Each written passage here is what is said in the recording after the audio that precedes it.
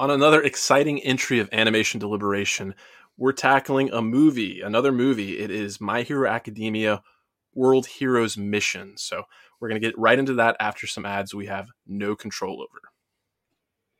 When it's time to give a truly special gift to that special someone in your life, why not turn to a jeweler you can trust? Solomon Brothers Jewelers is a family-owned business that's earned Atlanta's trust for decades with high quality, low prices, and the largest selection. Solomon Brothers has thousands of wedding bands, engagement rings, and loose diamonds in stock. Shop Solomon Brothers online at solomonbrothers.com, solomonbrothers.com, or stop by stores with locations in Buckhead or Alpharetta and experience the best.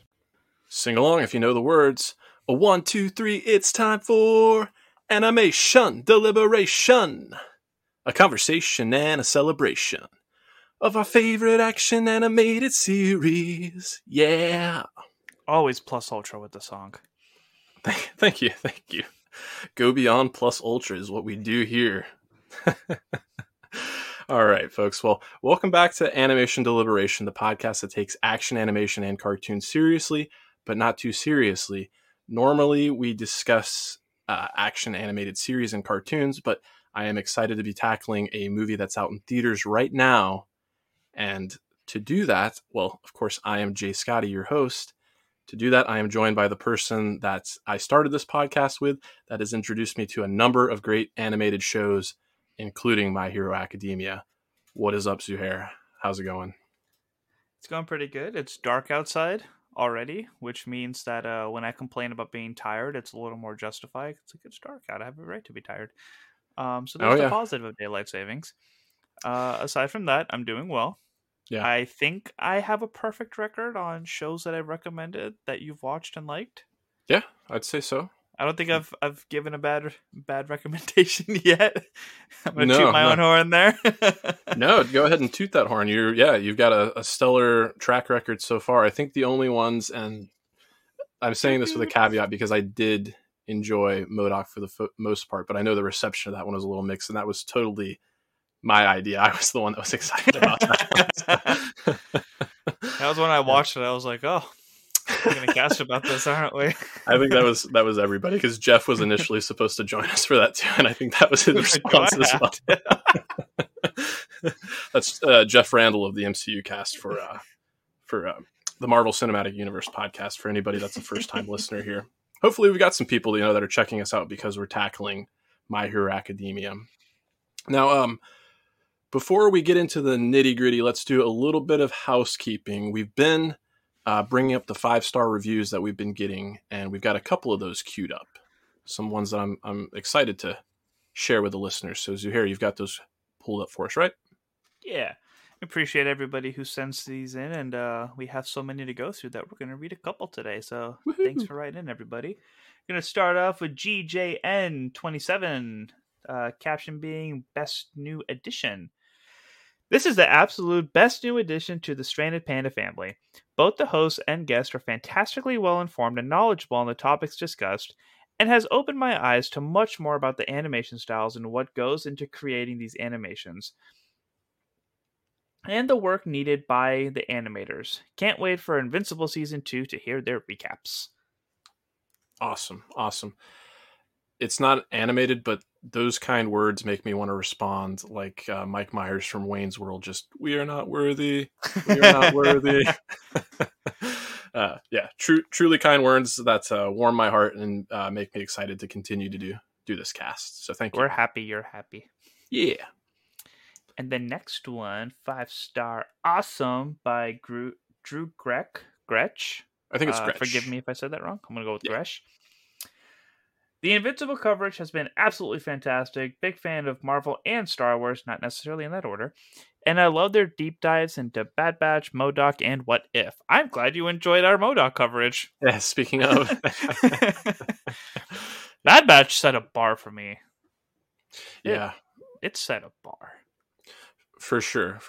Actually, on the subject matter of Bad Batch, it's kind of a nice time to bring up Star Trek Prodigy. I went ahead and checked out the first episode of that show on Paramount Plus, and I definitely got some Bad Batch vibes. I felt like with the success of Bad Batch for Star Wars, Star Trek was like, oh, we need to do our own kind of version of that. And I do think it's a little more geared towards a younger audience by focusing on adolescent characters. But we're not going to cover that show specifically here just because we've got so much content. But I do encourage everybody to check out the Star Trek Universe podcast.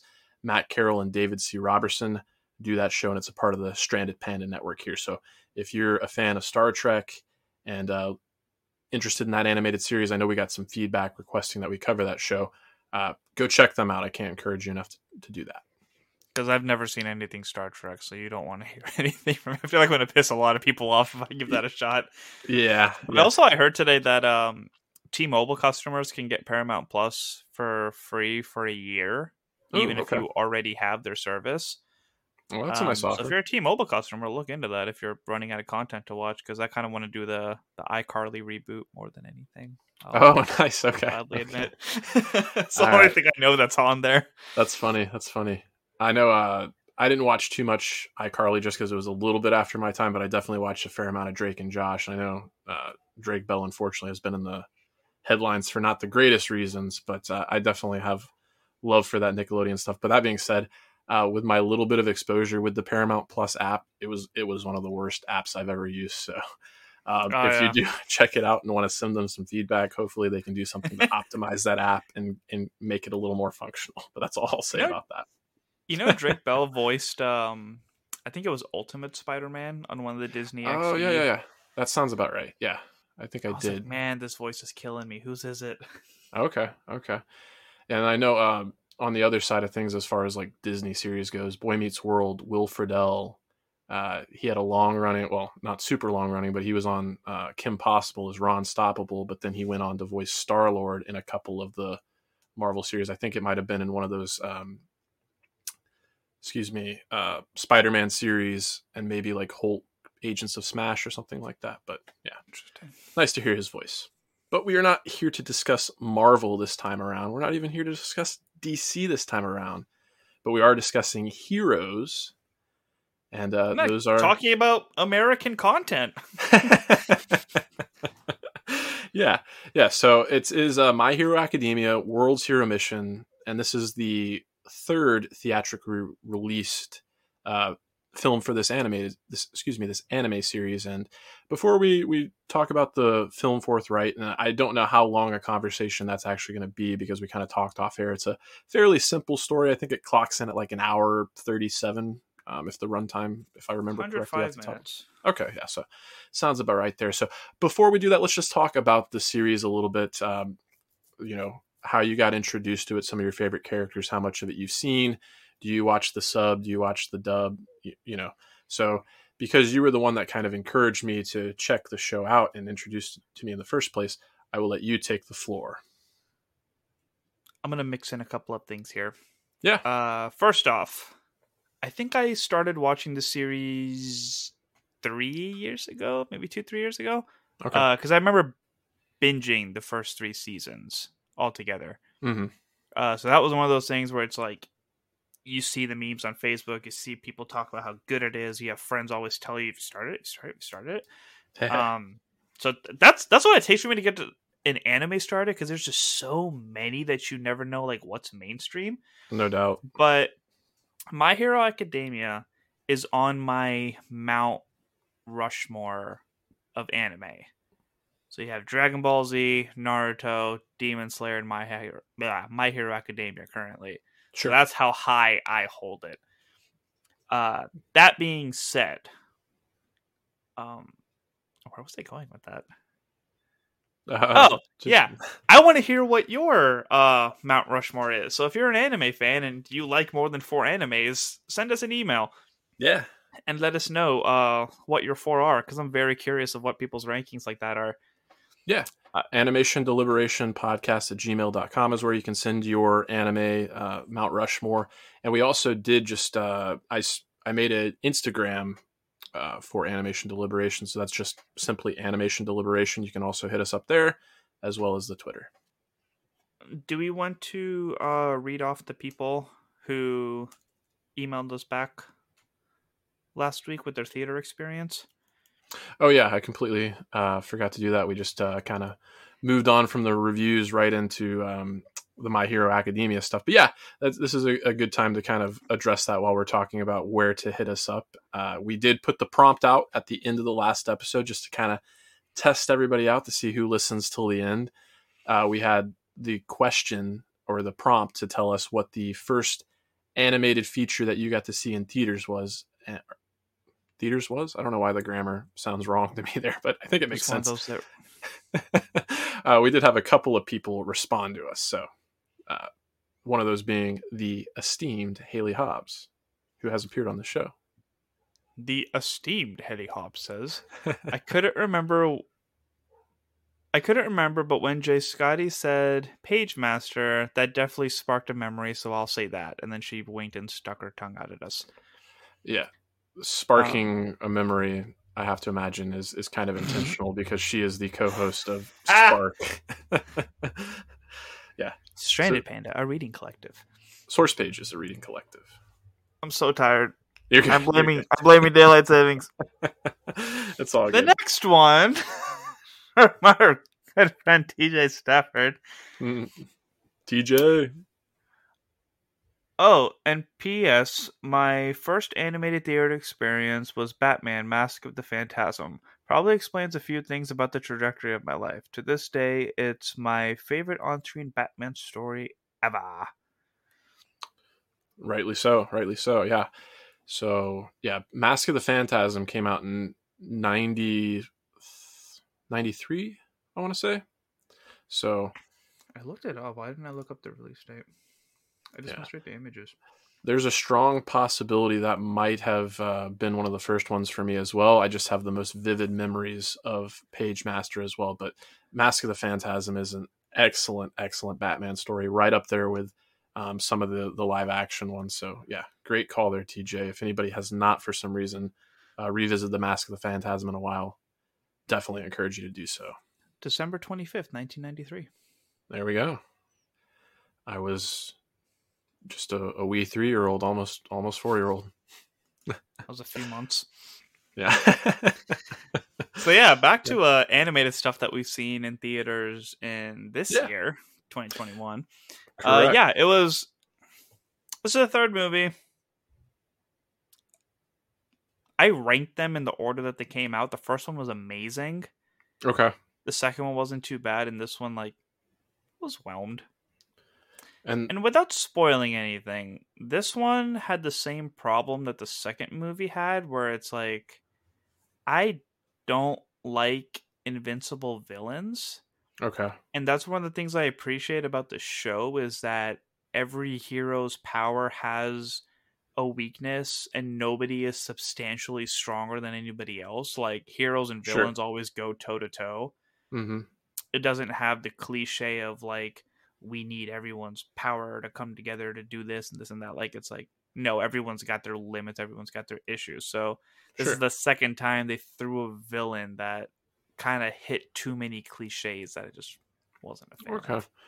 I think that's a fair critique while we're kind of like in spoilery territory. So you mentioned the first two ones that were released now. As far as the order goes, it was Two Heroes, and then Heroes Rising, and now World's Hero Mission. Is that correct? Yep. Okay, and then I'm vaguely familiar with the plot of one of them. I know because in the anime, they kind of, I can't remember which season it is, but they kind of like make the mention of the fact that All Might at one point in time had an American sidekick. And it kind of, sets it up that they might be making a trip to America to visit that guy and his daughter. So was that the first one that came out, I imagine? Yeah, that's the only one that could actually really be canon if it wanted to be. Okay. Like, it didn't deviate too much away from the story, and there wasn't anything in it that like set the path off. Whereas like big things happened in this one and the second one where it was like, no, that doesn't make sense in the story at all. It looked cool. It doesn't make sense at all. So the first one was the only one that was very cohesive. Okay. And it is also, fun fact, the only time that you see Midoriya and All Might fight together. Interesting. Yeah, because thinking back on it, I can only think of one instance where, they weren't fighting side by side, but like Izuku they were on the battlefield at the same time. That's about it.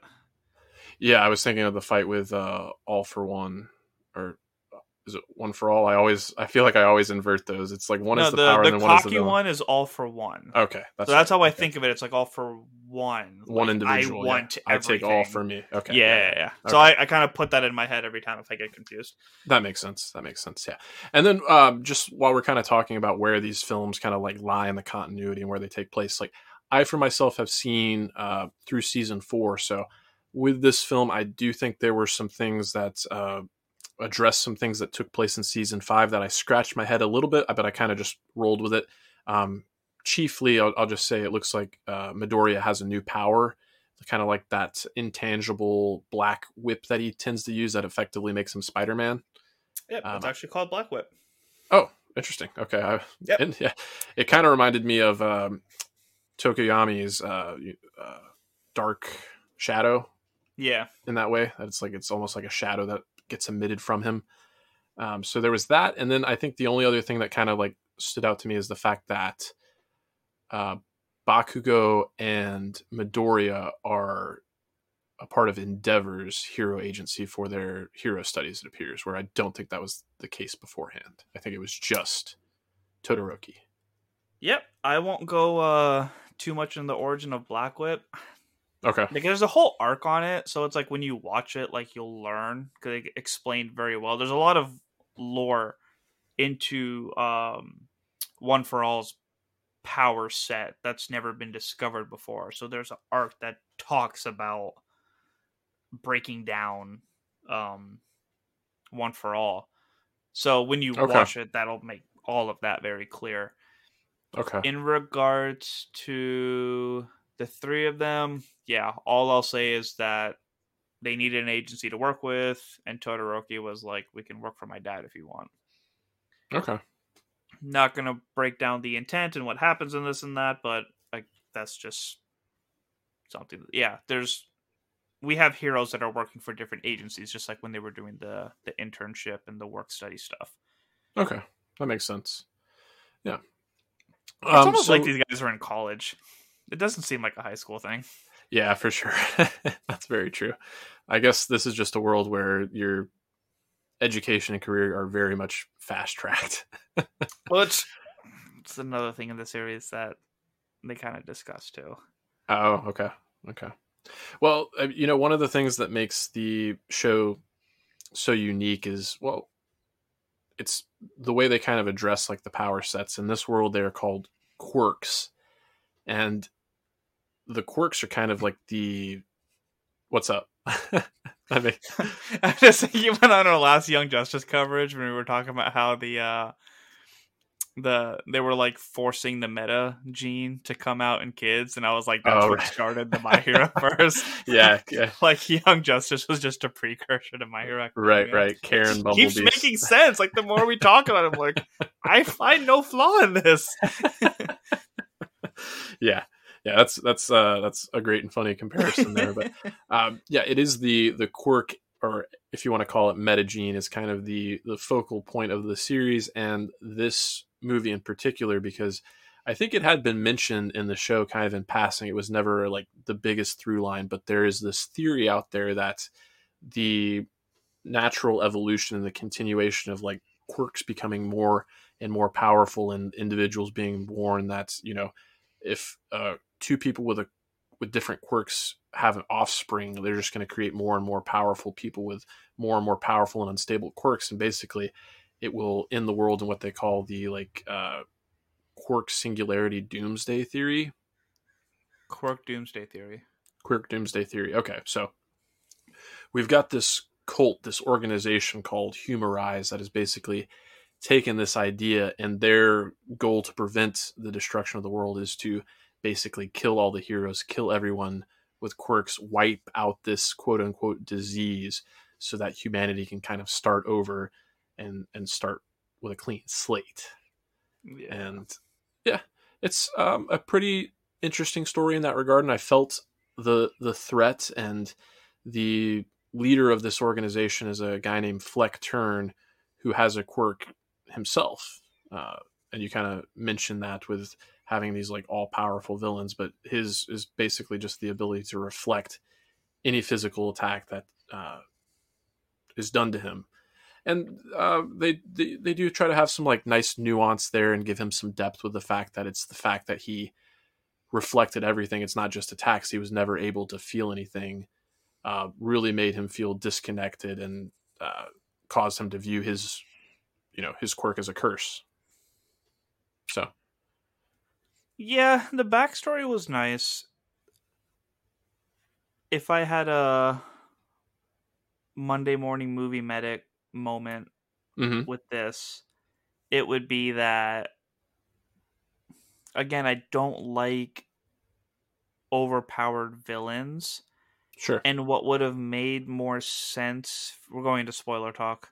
Yeah. What made more sense for me would have been if his powers had a limit and he was using a special suit that had the mirrors that enhanced it.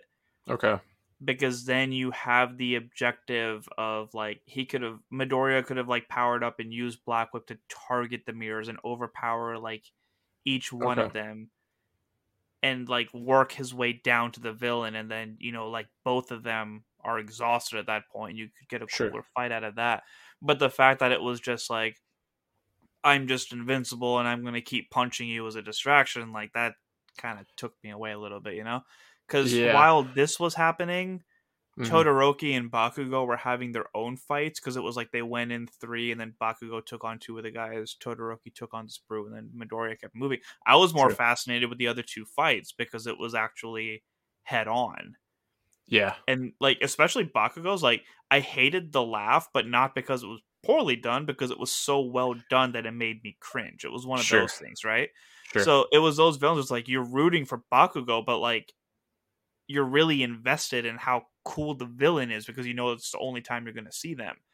Certainly. And it's twins, and then they get juiced up, so their quirk gets like overpowered, and Bakugo's like already. It's like, yeah, this is a fight. Todoroki's was fun, but like Bakugo's fight was amazing, despite him being like one of my favorite characters. Like, yeah, I'm a little biased in that, but like, I was like, no, I don't want to watch Midoriya like bashing his head against a wall, because that's all that's happening right now. Yeah. I agree with all those critiques, and it's kind of one of my biggest criticisms of the film as well. It's something that we've already seen in the series. I feel bad that I can't remember the name of the villain off the top of my head, but it was the villain that basically had taken the young girl with the horn on her head, and he had like kidnapped her. And Overhaul. Yeah. So I felt like the fight was very similar, where Midoriya basically just had to like fight through the pain and keep just like pummeling them until he found their breaking point. And while I appreciated the aspect where it was told through dialogue, where Midoriya tells Fleckturn, it's like that was your problem. You gave up. You stopped trying. You could have found a way to like surpass your limits and found a way to feel something, and you didn't. You gave up, and that's the difference between you and me. I appreciate that aspect of it, but I kind of agree with you. I would have liked if he would have had to use more strategy or found a more inventive way to have to defeat him, especially with it being all based on reflection. In the back of my mind, I was thinking he was going to have to do something to manipulate light and like the refractions, and maybe find a way to like something like that would have been cool. Yeah, exactly. That's kind of what I was anticipating. But like I said, I did like the fact that it's just driving home what Midori is all about. He's just he wants to be that hero that saves people no matter what, and with a smile on his face. And I guess they drive it home so much so that he can be that example to the other main character. I mean, you brought up Bakugo and Todoroki, who I definitely want to get into, especially Bakugo. I mean, that you mentioned that fight, it was so bloody. He like got impaled multiple times that I was just like, the amount of blood loss between him and Midoriya. I was like, how are these people still standing? But I feel like the other main character is this character of Roddy Soul. And, apart from this conflict we have, the main part of the story is the relationship and the friendship that gets to be built between Roddy and Midoriya, Deku. Is it not Rhodey? Is it Rhodey? Maybe it is Rhodey. I just kept saying Roddy, but I think you're right. It is Rhodey, because I remember thinking in the theater, I was thinking War Machine for a second. But yeah, I think I had that same mindset too, which is okay. Let's go with Rhodey. Rhodey sounds cool. Yeah, I think it is Rhodey. Yeah. So, and then I guess that's the thing with the film being called World Heroes Mission. It usually all takes place in Japan, but this is them, going out to various parts of the world. And we get to see another country, Otheon, which I'm not sure where that is supposed to be exactly. It looked very Italy to me. Yeah, I was going to say I got kind of like Prague kind of vibes, like Central European. So we can go with Italy works for me. Yeah, I thought, he was a good heart and soul for the story there with his starting out as kind of a artful dodger, street urchin, scamming people, but his constant exposure to somebody just so altruistic as Deco by the end there, he's able to be, make the sacrifice and be a really good big brother. And Prince Rhodey, fabulous hero of Otheon. Forgot the name of the place already. Works for me. Yeah. They set up that little like reveal where he told Midoriya that he had a quirk, but he didn't want him to laugh about it, and he tells him off camera, and then it comes back at the end of the movie. I will say that I saw that one coming from a mile away, but you know why you saw it coming from a mile away? Because it was stretched out so flipping much for so long that, like, yeah, you had time to think of every scenario, go refill your popcorn, take a piss, come back, and still not know what happened. Yeah. Like, yeah. I don't blame the jerks that was sitting in front of me for laughing as much as they were. It was just one of those things, like, know when to shut up, but, like... Sure. I mentioned in another cast, so I'm not going to go into that. You'll have to go listen to it to find out. But it was just... it's hard telling people to watch anime when they keep, like, repetitively doing the things that I don't like about it. Sure. And this being one of them where it's like... It was almost like a Snyder Man of Steel movie where it was, like, lots of action in the beginning, lots of action in the end, but just... such stretched out story in the middle. Like, sure. Wow. Yeah, I think you're right about that. There's like almost a whole entire section of the movie where it feels like a buddy road trip where you kind of forget that the villain is even in the picture at all. It's buddy just a roadie trip. Yeah, roadie trip. There you go. Yeah. I don't disagree with any of those criticisms, but just to kind of flesh it out, his quirk ends up being he's got this little pink bird named Pino that's like always on his shoulder. And basically, while I described him, as an artful dodger, kind of a con man type character, while he's always doing his best to deceive the people around him about what his actual emotional state or intention is, this bird reveals what his true intentions and what his true character is. So. And it's actually revealed that his father, that's part of his character development. He feels pretty jaded against his father because his father was like a part of Humorize and got his whole family like ostracized from the community that they lived in for being a part of it. But you get to learn that his dad actually made the ultimate sacrifice to try and create a failsafe to save all the heroes. And that I don't think we've done it proper justice, but basically I kind of alluded to it, but Humorize, they've set up these bombs with this trigger gas all around the world, and when these bombs go off, they cause people with quirks it basically overactivates their quirk to the point that they die. So anybody that's familiar with the Inhumans, sorry to bring that up, but the Terrigen Mist, it's kind of like the opposite of the Terrigen Mists, where instead of bringing out the latent gene, it kills anybody with the latent gene. And spares all the humans. So. And that's another season 5 thing where there actually is a juice that's like amping up their powers. Okay, I think it may have been alluded to as early as season 4 because it's not entirely unfamiliar to me. Okay. Yeah. That was another part of it. And I know I've been saying like a lot of negative things, but like the story, sure, the Pino thing was pretty cool. It was really cute, like when Midoriya was leaving at the end and he was trying to keep on a brave face, but Pino was crying. I was like, "Oh." You should probably stay in Japan. The story with his dad, like, yes, it was very Rogue One, but I also didn't see it coming. Okay, like I because of like how strong of the cult vibe they were going into, I thought his hatred for heroes was hatred for whoever actually was because his dad left him. So I was like, oh man, that's pretty harsh. So Mm-hmm. when they threw that in there, like it actually was uplifting. And I really liked when Humorize, whatever the villain's name was. Fleck-Turn or Fleck-Turn.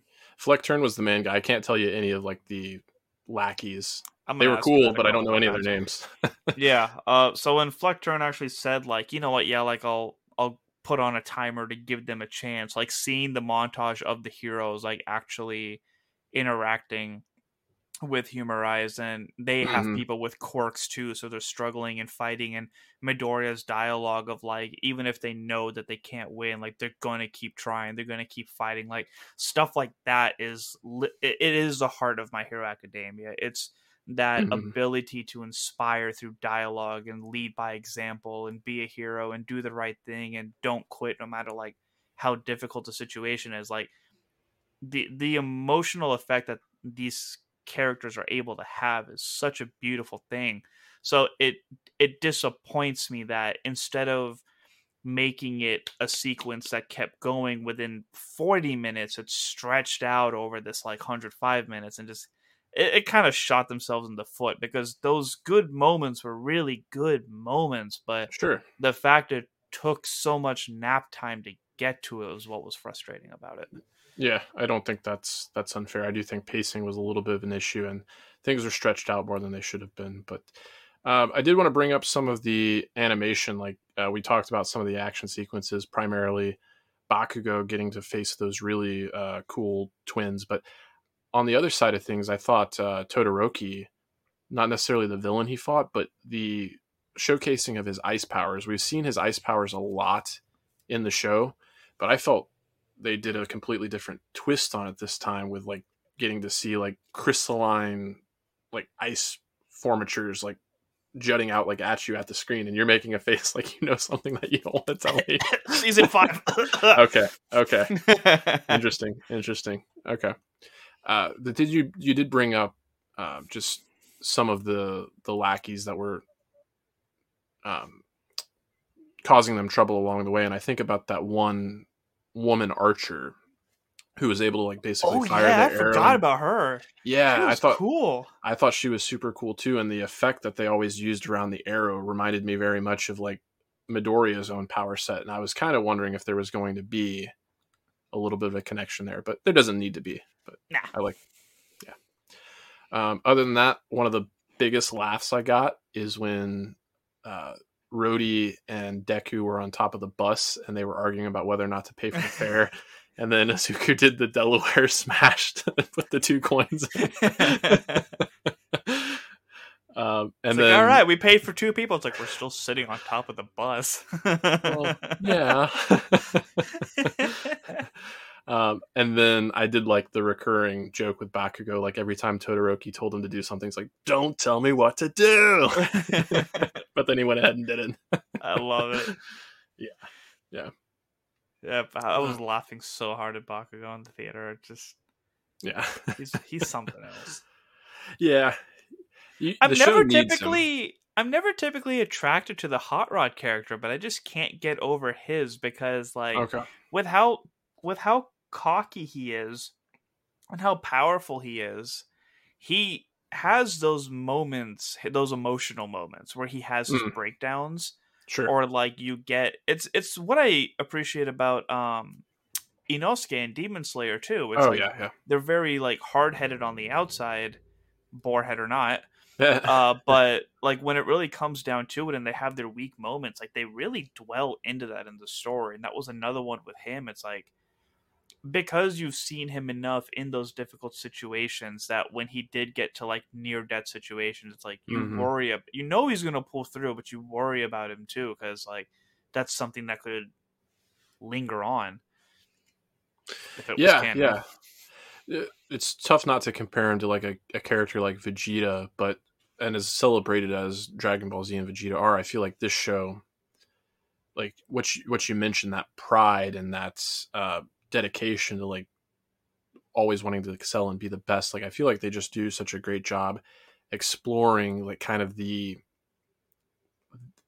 some of his shortcomings as well, and just the inadequacy that he feels, and like why he is the way that he is. Like even in season 4, it hasn't all been spelled out for me, but just some of those small flashbacks to their childhood and whatnot, and getting to see even how much of a cut from the same cloth he is as his mother, just in terms of being, flying off the handle and telling you how they really feel. But yeah, he's a great character, and all the characters are so great, and they get such rich development. But what I was going to say is, you have to have a character like him when Izuku is always as altruistic and just good natured as he is. You have to kind of have the counterbalance to that, and I'm glad they do. Yeah, we didn't get a lot of All Might. All Might was definitely on the sidelines, but it's nice to see him rooting Midoriya on, and Midoriya really come into his own. But what little performance we got from Chris Sabat was great. Young man, you too can become a hero. I actually watched the Japanese version. Oh, did you? Okay, Yep. We should have clarified that at the beginning. Yeah. Yeah, so I watched Japanese. He watched English. You did it the quote unquote real fan way. Yeah, the timings were very limited on both, and yes, it was one of those things that my friend that I was supposed to go with hates the dub, so he was okay. You want to watch it in Japanese, right? I was like, I'm fine with either. I actually like the voices for both of them quite a bit. Yeah. I will say I've watched a few. I haven't watched as many as you, obviously, but I've watched a few different anime series, and some are better than others in terms of the dub. But I've been really impressed with all 4 seasons that I've watched, and this movie included. I think the entire English voice cast does a great job. Justin Briner doing Izuku, holding his own as always. Chris Sabat doing All Might that I mentioned, and then the newcomer there for Rhodey was Ryan Colt Levy doing the voice of Rhodey, and then Pino, got to give a shout out to Pino, was Christina Lee. So. Christina V, you're correct. Thank you. I can't read my own handwriting. My V looks like I just happen to have it up on the. Gotta keep my Wikipedia pages open more often, saving me a little bit. Yeah, the only thing Dragon Ball Z, I can't watch Japanese. I refuse. Okay. I hate that. I just hate Goku's voice so much. Mm-hmm. I watched English Dragon Ball or in Japanese, Midoriya and Zenitsu. The screaming just drives me up the wall. I hate it so much. It's so overdone. That's interesting to hear about Zenitsu, particularly because even his English one, I feel like, is already over the top. So. Yeah, I can't stand it on either. I'm playing the demon.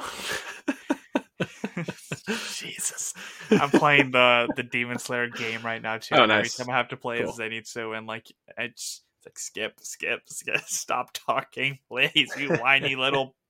Yeah, that's understandable. But yeah, with the show, I'm fine with both. I like either of them. Yeah, I did watch Squid Game, and that was one of those ones. It's not animated, obviously, but it had the option between the original South Korean, or just Korean, excuse me, or you could listen to the English dub, and that was one of those ones. It was automatically set up for English dub, and I watched 5 seconds of that, and I was like, "No, we're going back to Korean right now." I'm assuming you did the same thing I did, because the opening scene of that show is it explaining what the Squid Game is. Right, so nobody's lips are moving. So you have English, and you're just watching it. And as soon as you watch people's mouths, it was like, Exactly. That's exactly how it went down. Yeah. Well, as we're going off on tangents now and winding down, I did want to bring up how successful the movie was in its opening weekend here in the United States. Oh yeah. It had an opening of 6.4 million, which might not sound like a huge number, but it was number 4 at the box office, which is pretty huge, especially when you have tentpole releases like Eternals and Dune still in theaters right now. So very, very impressive, and it makes me excited for just how casual audiences are becoming more and more accepting of not just animated content, but anime as well as stuff from Eastern culture. So really encouraging. We should watch the first movie together. I'd be down. Reaction to it. And then I know I don't. When was that that Injustice movie? That just I think it was released on October 19th, so it's been out for a little while, but I definitely have interest in that. That's the one where 2021. What's up? Ooh, that's an interesting description. Yeah. I love the Injustice games. I haven't read any of the comics, but just the games alone do a great job of encapsulating the story, and it's pretty riveting stuff, so. Yeah, I'm not going to read it out loud in case people are like me and want to go in as blind as possible, but that's Very good. intriguing. I want to watch that. Cool. One thing from season 5. The opening arc is basically class 1A versus class 1B. Ooh. And their mission is they're randomly organized into groups of 4 or 5, Mm-hmm. and they're put in this thing, and it's like you have to like capture as many of the other people as you can. But because we haven't seen B in a while, like we haven't seen like how much they've been training and how much they've been upping their skills. Okay. So you get to see a lot of what they've been doing and a lot of class 1A has been doing and how they've been working together and displaying their skills was quite the flex on everybody. So the fact that we got to see that and then see them on these missions working with the heroes that we see more on a regular basis, like knowing what improvements our guys and that B have made and being able to see little tidbits of that in this was really cool. It was very satisfying. Okay. Yeah. I'm trying to remember because they were really only like featured in like the montages where we got to see like the various members of class 1A, like you mentioned. But the one member of class 1B whose name I can remember just because it's Tetsu. And he's basically the counterpart to Red Riot. Oh, I can't think of his real name. I want to say Kimimari? Kirishima. I think it's Kirishima. But yeah. Yep. You know. Kirishima. Yeah, Red Riot, where they're basically just counterparts of each other. They can harden their skin into one metal or the other, and then they have like the weird metallic jaw fixtures. Yeah. Yeah, both of them are really cool. I love how competitive they are. Yeah. Good stuff. It was nice, like knowing how much that both the teams have improved and the new abilities that they come up with. Like I don't know if you noticed that like Tokoyami could actually fly now. So they go into that a little bit. He was flying alongside Hawks, as I recall. Yeah. Yeah. Very cool. Yeah, so he's part of his agency, and they go into like how he learned how to fly and how other people like develop new powers or like amped up their powers, and that's I was about to say too much. That was a cool setting that like if you watch the season, you were already filled in on all that. Okay. Which was the tricky thing about when the second movie came out was that it came out before season 4 ended, and there was stuff in the movie that hadn't happened yet. Ew. And it wasn't too spoilery, but it was enough to make you just go, wait, what? When did that happen? I'm sure the manga readers got it, but as you know, I could barely read a text message, so. Yeah, well, I mean, with the success of this movie, I imagine there are more on the way, and hopefully they get the dub version of season 5 done sooner rather than later so I can get current. I should have said my one negative before I pulled in that cool tie into season 5. Oh, you're good. So my one negative is that I absolutely loved the suits they were wearing in the opening, and it really bums me out that that's not canon. Because they look amazing, and they match so well, and they look so cool for all 3 of them. Yeah. And that was all we ever get to see. Very true. There's the like, money I'm shot. thinking like, oh, they're gonna make Funkos off of this. It's gonna look so sweet. I'm gonna get a cool poster. That's the only time I'm seeing it. No, I'm good. you just lost a bunch of merchandising stuff off of me. They could make another appearance. You never know. But that was the money shot. Yeah, looked really cool. Yeah. Well, I don't know if I have anything else to say on this one. I definitely had a good time in the theater, and Yep. had a good time talking about it. So we do have Young Justice season 4. I know it's I feel a little bad that I have got ahead of you in terms of having watched parts of season 4. Well, I know you're still waiting to, but definitely excited to talk about that one as soon as possible. Yeah, First 5 episodes are out. I think when we record, there's going to be a new episode that comes out, so we might be able to knock out like 6 at the same time. Oh, sweet. Very good. And we'll have Andrew Rogers join us for that. So yes, I know he's very Haley excited. Hobbs continues to message me every week. Oh, we'll have her on soon. Yeah, we'll have a lot of people on. She's just holding me. She's like, "So, have you watched any yet?" I was like, "I can now." Well, I'll have to reach out to her so she can let me know what she's thinking. But yeah, we'll have her on. John Irons, I mentioned, he's definitely expressed some interest there. And then I've also been, slowly but surely working on my rewatch of Cowboy Bebop in preparation for the live action series on Netflix. So have I. Very good, very good. We will do our. Through? I think I'm okay. Through. Cool. Well, we will do our primer episode, and I'm pretty sure Brian V. Klein, Haley's co-host on Source Pages, will join us for that one. So you can stay tuned for all that stuff. And I shouldn't say stay tuned. I should say keep tuning in. That's TOONIN. We're overwhelmed right now, but you all stay whelmed. Don't get ejected. Thank you for listening to the Animation Deliberation Podcast, a proud member of the Stranded Panda Network. If you would like to contact us, you can email animationdeliberationpodcast@gmail.com or follow us on Twitter @animationdelib1.